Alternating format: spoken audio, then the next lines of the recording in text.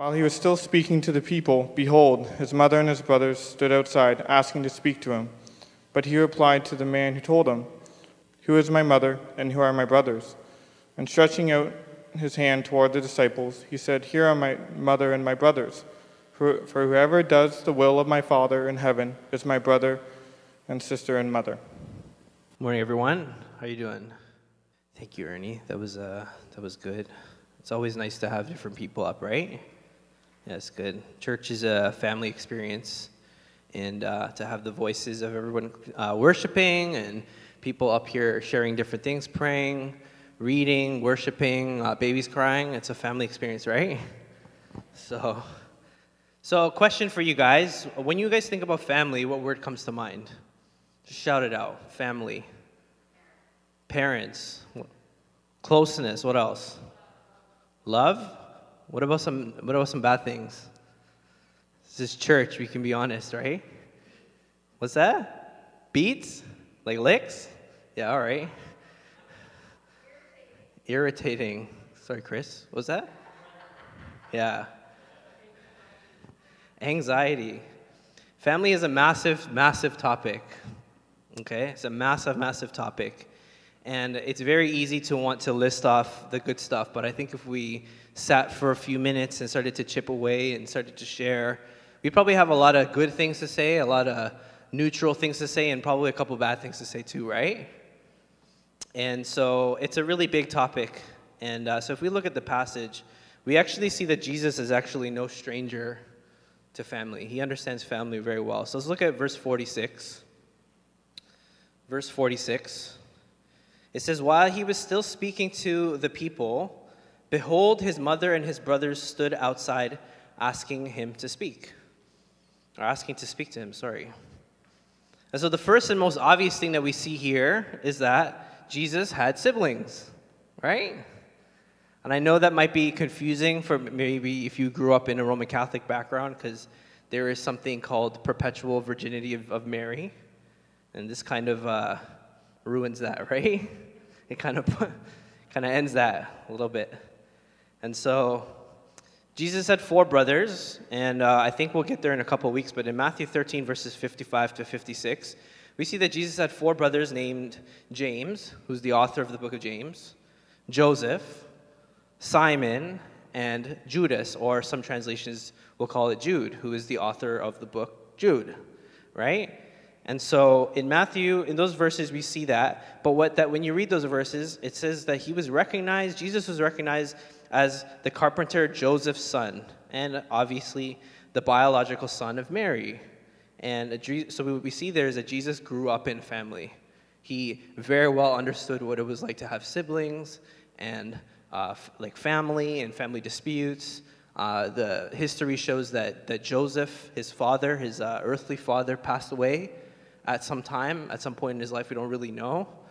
We hear about him kind of when Jesus is 12 years old in the book of Luke, and they go to Jerusalem, and then Jesus stays back, and then they get upset at him, and that's pretty much the last time we hear about Joseph. So we assume that he's no longer in the picture. And so when we look in the scriptures, we see that there are different things that are taught about his relationship with his family. We know that Jesus was perfect as well, and so you can probably imagine, if you guys have siblings, that he probably was like the worst sibling to ever grow up with. Do you remember the look on you? Who here has a sibling? So do you remember the face that your sibling made while you were getting in trouble? You remember that face? Yeah, I can't see it. I know you guys are smiling, but the mask, right? Whatever. But he's probably one of the worst siblings to grow up with. I mean, not because he was a jerk, not because he took their stuff, right? Isn't that like the bane? That's like the peak of sibling stuff, right? They take my stuff, get out of my room, whatever. But I don't think he was a bad sibling because he was bad or he was a jerk, but probably because he was so perfect, right? Those are hard and big shoes to fill. So I could feel like the frustration coming off of like some of you guys. But there's more in the scriptures that show us a little bit more about his family. So if we look at John chapter 7, verse 5, we see a really simple and yet profound verse. And you guys can read that story another time, but I'll just read this verse for you. Verse 5 in chapter 7 says, "For not even his brothers believed in him. Not even his brothers believed in him. And that story is a story about his brothers trying to trick him to go to Jerusalem, I think it is, for a festival. And he's like, it's not time yet. And they're trying to get him to go so that he'll embarrass himself, right? There's a little bit of, it's not really neutral. They're actually a little bit hostile to him. They don't really like him. They think he's crazy. And so we come down hard on, you read through, especially the Gospel of John, and you can get kind of frustrated, and you say, wow, how could the Jews not recognize him that he was the Messiah? Well, imagine sleeping inches away from him for 30 years and still not knowing who he was. There's another level of frustration that I'm sure Jesus maybe experienced. We see in Mark chapter 3, verses 20 to 21, after Jesus calls his disciples, it says that he went home and a crowd gathered again, so they could not even eat. And when his family heard it, they went out to seize him, for they were saying, he is out of his mind. Family's complicated, right? Even Jesus knew that. And so if we look at today's passage, we see that Jesus is teaching his disciples. He's sitting or standing, but he's teaching his disciples when a man finds Jesus and tells him that his family is outside looking for him. And so, in typical Jesus fashion, instead of getting up and going, like probably a normal person would do, he turns to the man in verse 48 and says, who is my mother? And who are my brothers? And can you imagine what the guy was like? He's like, well, those guys, the people who sent me, obviously, that's your family, right? Jesus is the King of kings, but he's also the king of answering questions with questions, right? Ever the opportunist, Jesus uses his family's visit to teach his disciples about what it means to be part of God's family. And so we look at verse 49.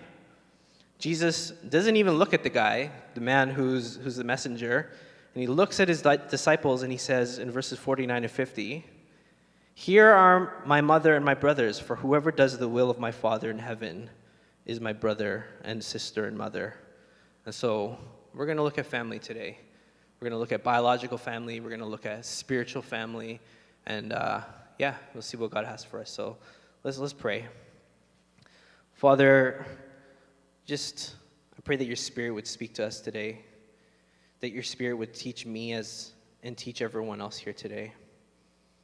And God, that you would soften our hearts, that today if we hear your voice, we wouldn't harden our hearts and that we wouldn't turn from you, but that we would run to you, that you would cause us to worship you, cause us to repent, cause us to confess, cause us to be humbled, but then cause us to be encouraged as well.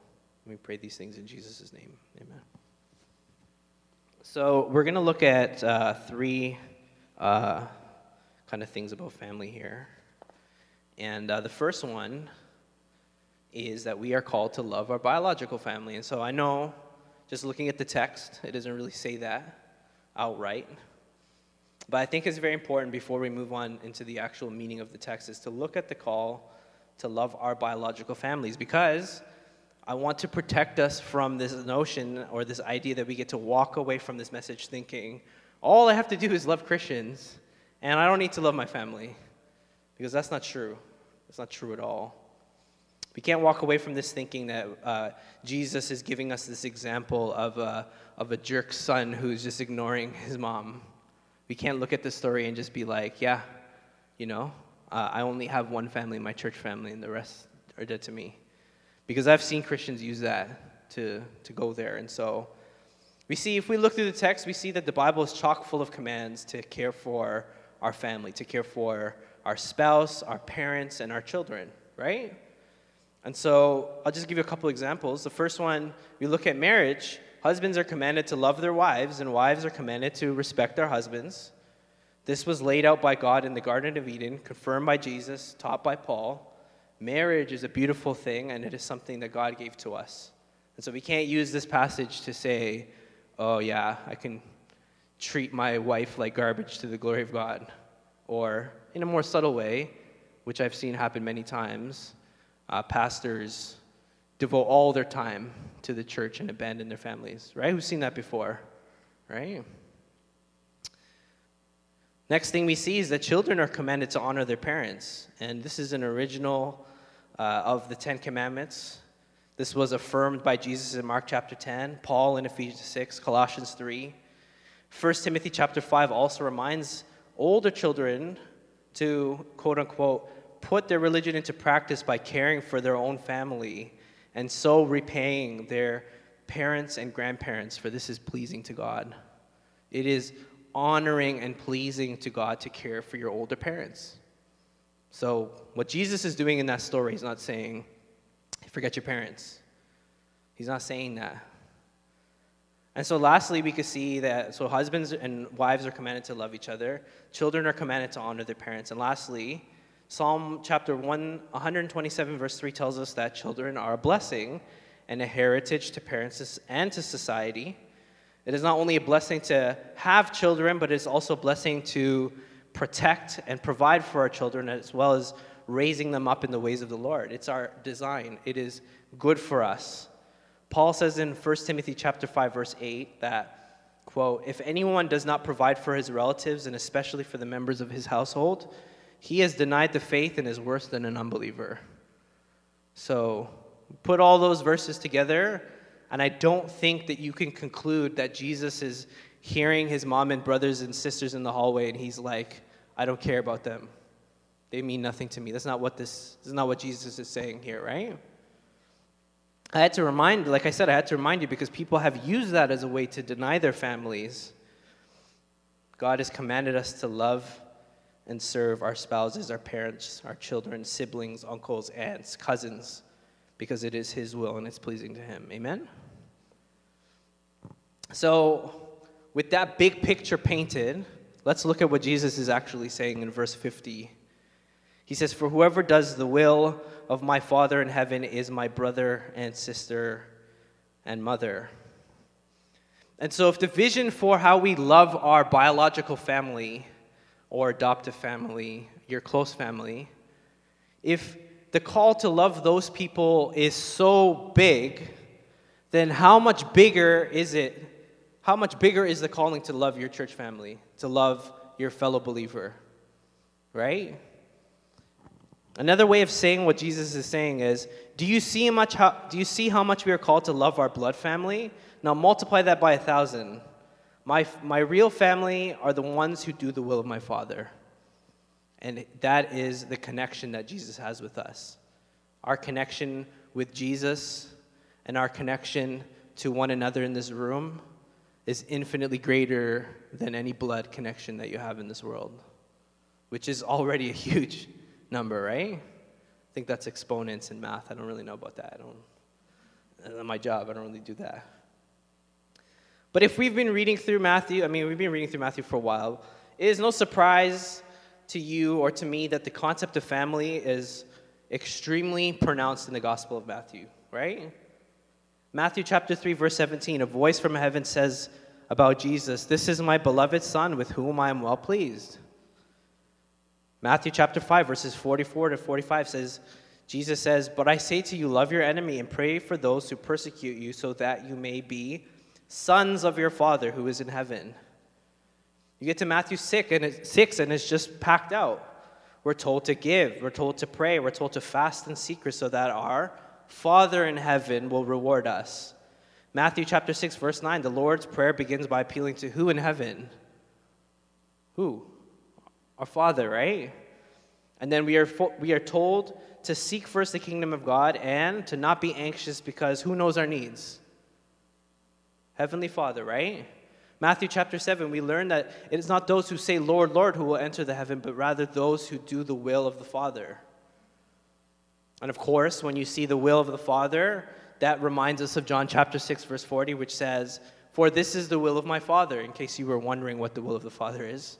This is the will of my Father, that everyone who looks on the Son and believes in him should have eternal life, and I will raise him up in the last day. That's the will of the Father. Of course, we are made into children of God because of what John chapter 1, verse 12 says. To all who did receive him, who believed in his name, he gave the right to become children of God.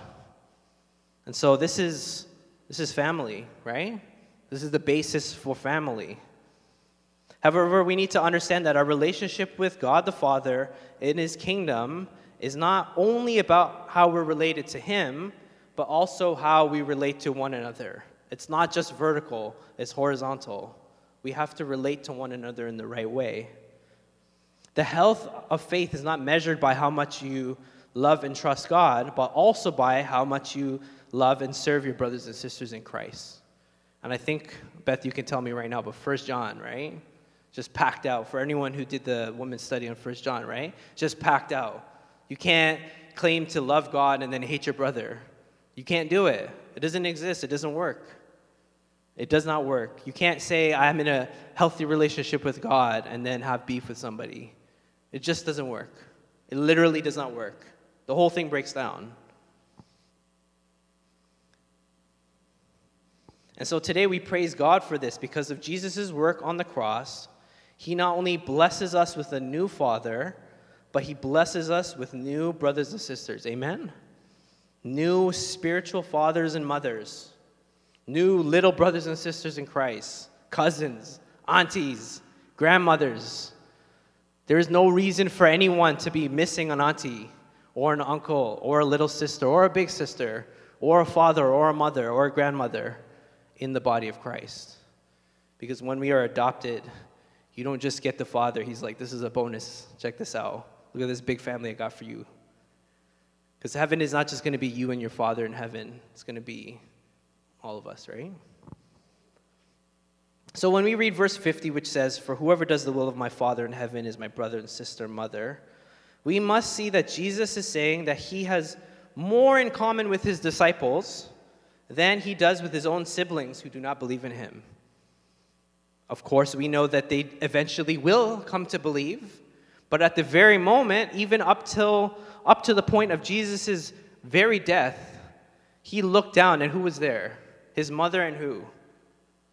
John, the one, what does he call himself? The beloved one? The one who Jesus loves the most? And so I want you guys to do something for me right now. I want you to look around the room, and I want you guys to understand this. You have more in common with these people than you do with your own blood family. And, some of you are blessed to have blood family in the room as well. So that's like, double bingo. But for a lot of us who come from broken families, I hope that is an encouragement to you. I know that is a hot take, especially in this world, and especially for some cultures. I look around many cultures in the world, and they, over the years, I was been able to visit and eat at various tables and spend time in various cultures and ethnic homes and see how people value different things. And one of the things that I saw most in common with a lot of places is family is everything. That's one thing I would see. When you go into a household and you see 9, 10 people living in the same house, right? Some of us may balk at that. We may say that's way too many people for one home. But for them, family is everything. It's just family rules. That's it. It's not about getting your own room. It's about family and what you would do for them and what you wouldn't do for them, right?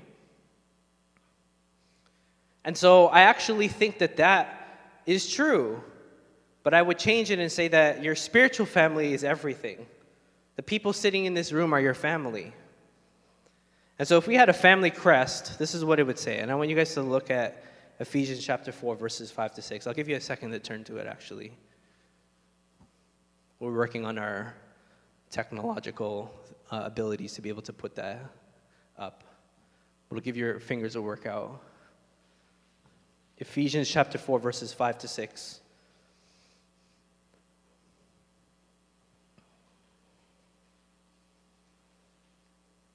There's just quick show of hands. Like when I say something like you have more people in common, you have more in common with people in this room than your own blood family. What does that make you feel? Is that uncomfortable? I know. You could be honest. I mean, cool. You guys are holy. That's good. Ephesians chapter 4, verses 5 to 6. There is one body and one spirit, just as you were called to the one hope that belongs to your call.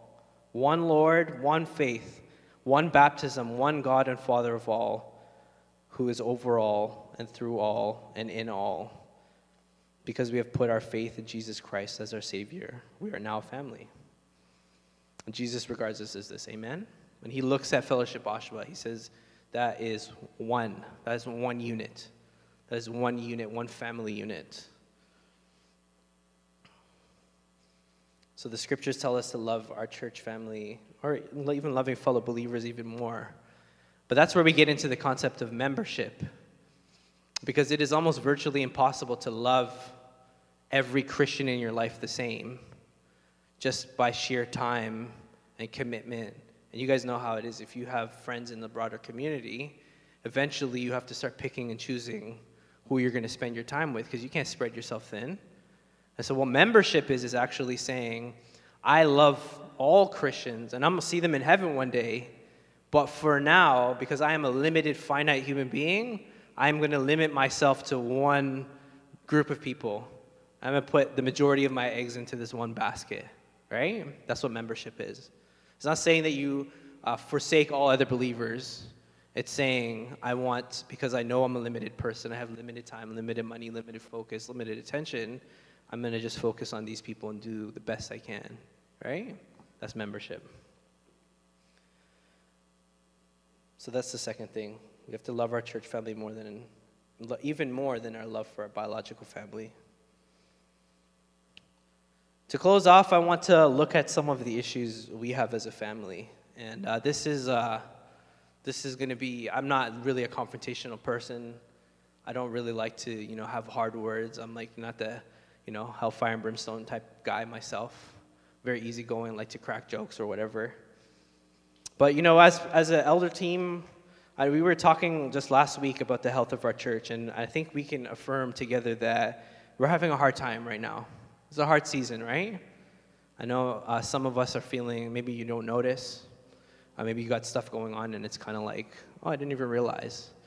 But from a big picture, and this may not apply to everyone, we are having a hard time. For a season, it seems as though we've struggled in our unity and our zeal for the Lord.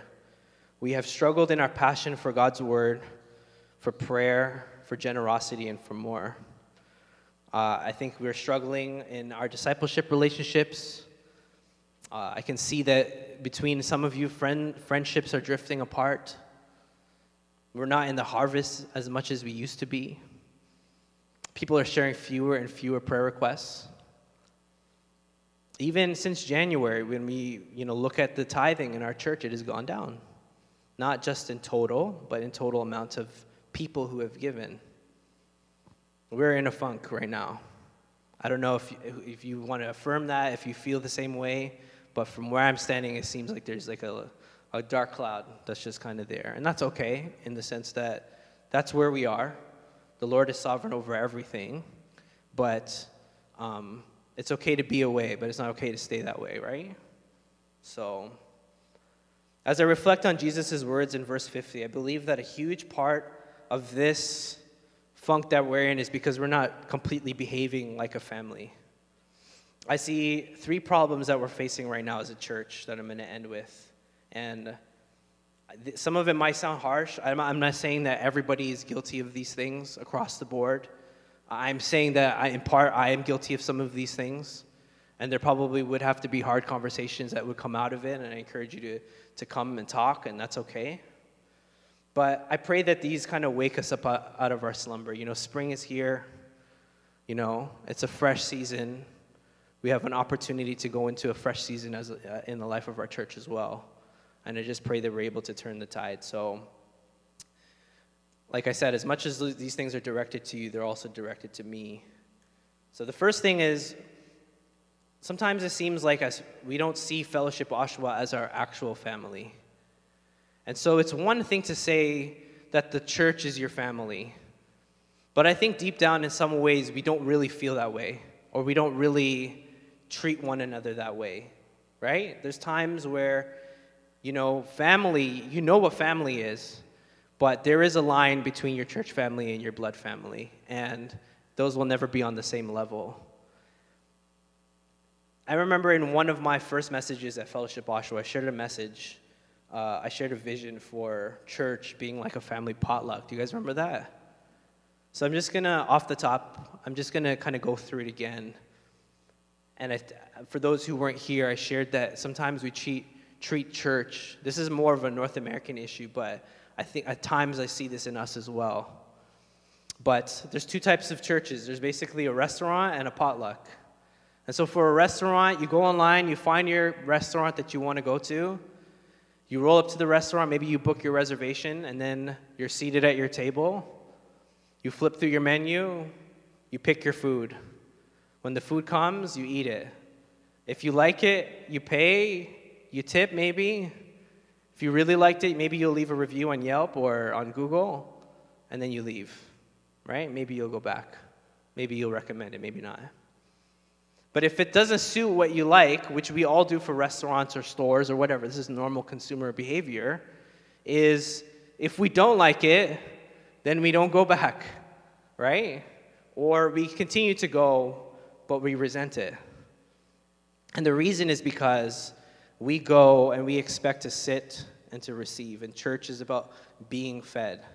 In my time as a believer, the amount of times I've heard somebody say, I'm leaving my church because I'm not being fed, if I had $1 for every time, I'd have probably $30, which is still a lot of times, right? Church is not about being fed. Church is about bringing something to the table. And the way it works in church life is if you bring one, you always leave with 3. And so that's where the illustration of the potluck comes in. Because in a potluck, the way it works is everyone is invited and everyone is expected to bring something.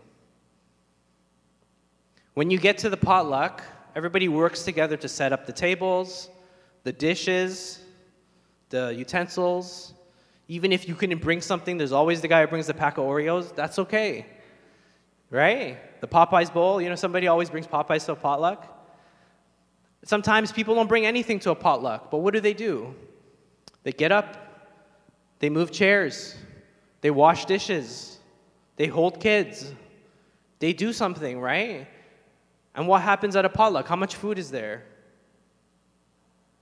There's like this weird math. I don't really understand how it works. It's because nobody really brings enough just for their family. Everybody goes to a potluck is like, I got to bring enough for 20. And they don't realize the math, but like 20 people are bringing enough for 20. Now you got enough food for 400 people, and there's just way too much food, right? And yeah, everybody's leaving with doggy bags and Tupperwares full of food and whatever, That's what church ought to look like. We come together as a family. We enjoy one another's company. There's no set menu. You bring what you can bring. You bring what you can bring, and we enjoy the choices that we make with one another, right? So if you bring the Popeyes thing, someone else is going to enjoy that. You look at the table and you're like, wow, none of those things work together. But you go down the table and everybody's just like, yeah, I'll have the curry, and I'll also have chicken fingers, and I'll also have this cup of milk, and I'll have a glass of Coke, and I'll do all these things, and you mix it all together. And it's weird, but it's us. It's what we did together, and everyone is gorged, and everyone is full, and you probably could have fit 20 more people there, and you'd still have leftovers. That is what an actual family looks like. That's what family dinner looks like. And so, church, I want to encourage us to move away. This is not, like I said, this is not for everyone. This is not applicable to everyone. It's not true for everyone. But if you have felt yourself drifting into a place of consumeristic thinking, where church is a place to go and receive, where you say to yourself, I'm going to go and sit, I'm going to be fed, and then I'm going to leave. If this is something that you're guilty of, I pray that you would just hear my words right now and understand that church is a place to give. It is more blessed to give than to receive, right? And that's kingdom math. Bring one little thing of food and you leave with way more than you came with. I don't understand it at a potluck, and I don't understand it here. But when we come to church and when we prepare and we're ready to serve and we're ready to have a conversation with someone and you're ready to give a hug, and maybe you're not preaching, maybe you're not in worship, but you move a chair and you shake someone's hand and you hold a child, or you clean up a spill or something like that. It adds up, right? And you get these little chips that add up to joy. It's not an opportunity to come and sit and eat. It's not a restaurant, right? And so that's one of the first things that I see that we're struggling with. The second one is sometimes it seems like our view of family is very fractured. And so what I've noticed about human beings is when life gets hard, we tend to revert back to our most basic behaviors, the stuff we learned growing up. When we are healthy believers walking in the Spirit, we appeal to the Spirit's way of acting like a family. We start to bear with one another, serve one another, care for one another, share with one another, forgive one another when we fight. We have hard conversations and we thrive, right? And I know that so many of us are going through hard times, but sometimes it seems like in a lot of ways we are reverting back to our fleshly definition of what family is. And perhaps it's something that you've learned from your own blood family. Things like being passive-aggressive, harboring hard feelings instead of having hard conversations, prioritizing everything but family, pulling away and isolating. Those are all things that we would do with our own families, but in the body of Christ, we are governed by the Holy Spirit who gives us a different way out. We are no longer slaves of sin, right? And so we can do it differently. Sometimes, instead of being vulnerable, we default to a place of defense or a place of hiding.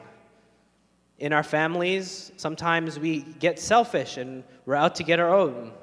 We show up ready to receive, but very hesitant to serve and give. Sometimes we show up unprepared and then we rush off to whatever is better elsewhere. Or sometimes we don't even come because we feel like something better is happening elsewhere.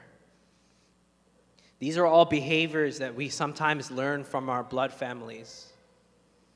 And I'm not trying to be critical of you and saying that the things that you're doing are wrong and you just need to do better. But what I am saying is we have been freed by the Holy Spirit. We have been regenerated, and we no longer have to live like the world. And so if you sense yourself drifting back into that place where you're not viewing family from the Spirit's eyes, but you're viewing family from how you grew up viewing family, which may or may not be healthy, I pray that you would see that that is a sinful and destructive behavior, and it lends pain to the overall body. So the third thing, first one is we don't see, Fellowship Oshawa as our actual family. Second is our view of family is fractured. But the third one is, in a lot of ways, we're disconnected from our Father. And so in many ways, we are drifting away from our first love. And when we are disconnected from Jesus, then we are disconnected from our Father. I want to be sympathetic because I understand that everyone has different reasons. I know COVID has taken a toll on us, even though there haven't been even many instances of people requiring testing, but we haven't even had a case, right? But even without cases and even without sickness and even without death, it is still taking a toll on us. Some of us are going through very hard circumstances, depression, anxiety, loneliness. Some of us can't find work. Some of us aren't sleeping well, eating well. Conflict at home. Lots of stuff, right? And there's many reasons and many solutions. But whatever the reason is, you have to understand, and we have to understand, and I have to understand that our relationship with our Father in heaven is everything. It's important that we don't let our emotions dictate what we do. And it's important that we don't allow our circumstances to stop us from being faithful to the things that that family does and to the important things in life like spiritual disciplines and healthy church membership. We can't allow our fear or our anger or our sadness or our purposelessness to take us away from our shepherd. And every time we feel a certain way or we feel like it's not going to mean anything if we do it, every time we opt to do the opposite of what our Father is telling us to do, we are it's basically saying to the doctor, you go to the doctor and you're like, I have the flu, and the doctor's like, okay, drink fluids and rest. And then you go home and you're like, I'm going to dehydrate myself and stay up all night. And your flu gets infinitely worse. And then you go back to the doctor and you say, doctor, my flu is getting worse. And he's like, have you been drinking fluids and resting? No, I've been partying. Well, you're not doing what I'm telling you to do as a doctor, and you expect things to get better. It's just impossible. And so our great physician, Jesus Christ, has given us many weapons and tools in our tool belts, in our sheaths that we can use And so I just want to encourage you guys as I close off the message. The first thing is remember the gospel. I know that sometimes this becomes like white noise almost. It's like a noise machine. It just kind of fades into the background. But it is no small deal and is not an insignificant fact that Jesus Christ, our Lord and Savior, died to purchase our souls. Amen? We can't just hear that and be like, big deal. It is a big deal. It's not a sarcastic big deal. It's an actual big deal. Our Jesus rose from the dead. He rose from the dead. And Beth, I heard you say it. He rose from the dead. I know we're not a charismatic church. I know we're not like super duper lively, but like the wall should be ripping down when whoever's doing worship says that. There should be mass applause because it is the single most defining fact of our entire lives. If Jesus Christ is in the grave somewhere, then whatever you're going through should kill you. And that's pretty much as good as it gets. But because our Lord Jesus Christ is alive, that is everything. That is everything, okay? Don't waste that fact. Yes. Don't waste it. Second thing is, even if you are guilty of some of the things I listed, there is grace and love within a family. Your Father in heaven is always faithful to cleanse you and help you start over if you repent. But so is your family. So is your family. And so maybe there's some hard conversations that need to happen. Make it happen, right? And that's the third point. We're still a family. We just need to act like it. There is grace and love available here. And so as your elders, I just want to say on behalf of Chris and Mike, we love you very much. I know it's not, things get busy and you maybe feel like that's not true, but we love you very much. And we don't always show it, but we love you very much. And so we're very much interested in investing in your lives. And so if you need to talk to us, reach out. If you need to hang out, get a coffee, get a meal, come by. Just send a message. We'll make it happen. But it's not just us that I want to encourage you to reach out to. I want you guys to spend time with one another. This is like my favorite thing about this church. The fact that you guys hang out. And I know there were lockdowns and there were rules, but guys, look at the weather outside. Come on, man. There's like so much reason to be together. So if you feel like you got to take precautions, take whatever precautions you got to take. If you feel like you got to stay inside or stay outside, stay outside. You have no reason not to. If you feel like you don't mind having a meal at someone's house, I want you to schedule it. Like today, like when we're standing out there, get your phones out and start making appointments. I want to encourage every single person in this room to find their way to a meal or a coffee or a walk with someone in this room. And it's not allowed to be your spouse. I mean, maybe you and your spouse need it too, but my challenge is to spend time with one another. Get back to that. Play a board game, watch a movie, be together. Isolation is done, okay? I'm officially killing it. It's dead. We're finished with that. Done. Board games Monday, all right? I'm coming by. Yeah. Tell Judy. If you're at odds with someone, go to them. You said time out? Yeah, we have beef now. Okay, we'll talk. If you're at odds with somebody, go to them. Forgive them. If you have hurt someone, go to them. Ask for forgiveness. You know how it goes. The longer you let these things linger, the worse they get, right? Sometimes it could have just been like, hey, why'd you say that? That was a dumb thing to say, and then you move on. And then you wait an extra week, and it's just like, I think that person hates me. And then you wait 2 weeks, and you're like, I'm seriously considering leaving this church. And then week 4, you're just like depressed and out, And it's like week 1, day 1, we could have handled that. We could have got ahead of it. I'm guilty of this. I think at some point we're all guilty of it. And sometimes we're not even holding on to things, but it just sits there, right? The nature of conflict, it just sits there. We need to fix things, right? So if you're in that position, ask for forgiveness or forgive that person. Last thing is, I would encourage you guys to keep asking for prayer from one another. More importantly, pray for one another. Pray for one another. You don't have to sit down every day and go through every single name and pray for every single request. God knows that would take a long time, right? We have issues. But pray for someone. Pray for someone. Pray for someone other than yourself. I know that's a hard word, but pray for someone other than yourself. Pray for someone in this church. I'd encourage you to join us for prayer tonight at 7:30. And if you can't come, find another time. If you're a morning person, do mornings. If you're a night person, do nights. Afternoon, you get the same lunch break, do it over lunch break. 10 minutes. It doesn't have to be long. We need to keep doing that. And so I love you guys very much, and I pray that the Holy Spirit will gel us together again. To close, I want to read from Ephesians 4, verses 4 to 6 again. I feel like this could be our family crest, or on the crest anyways. There is one body and one Spirit, just as you were called to the one hope that belongs to your call, one Lord, one faith, one baptism, one God and Father of all, who is over all and through all and in all. Let's pray. Father, we are part of your family.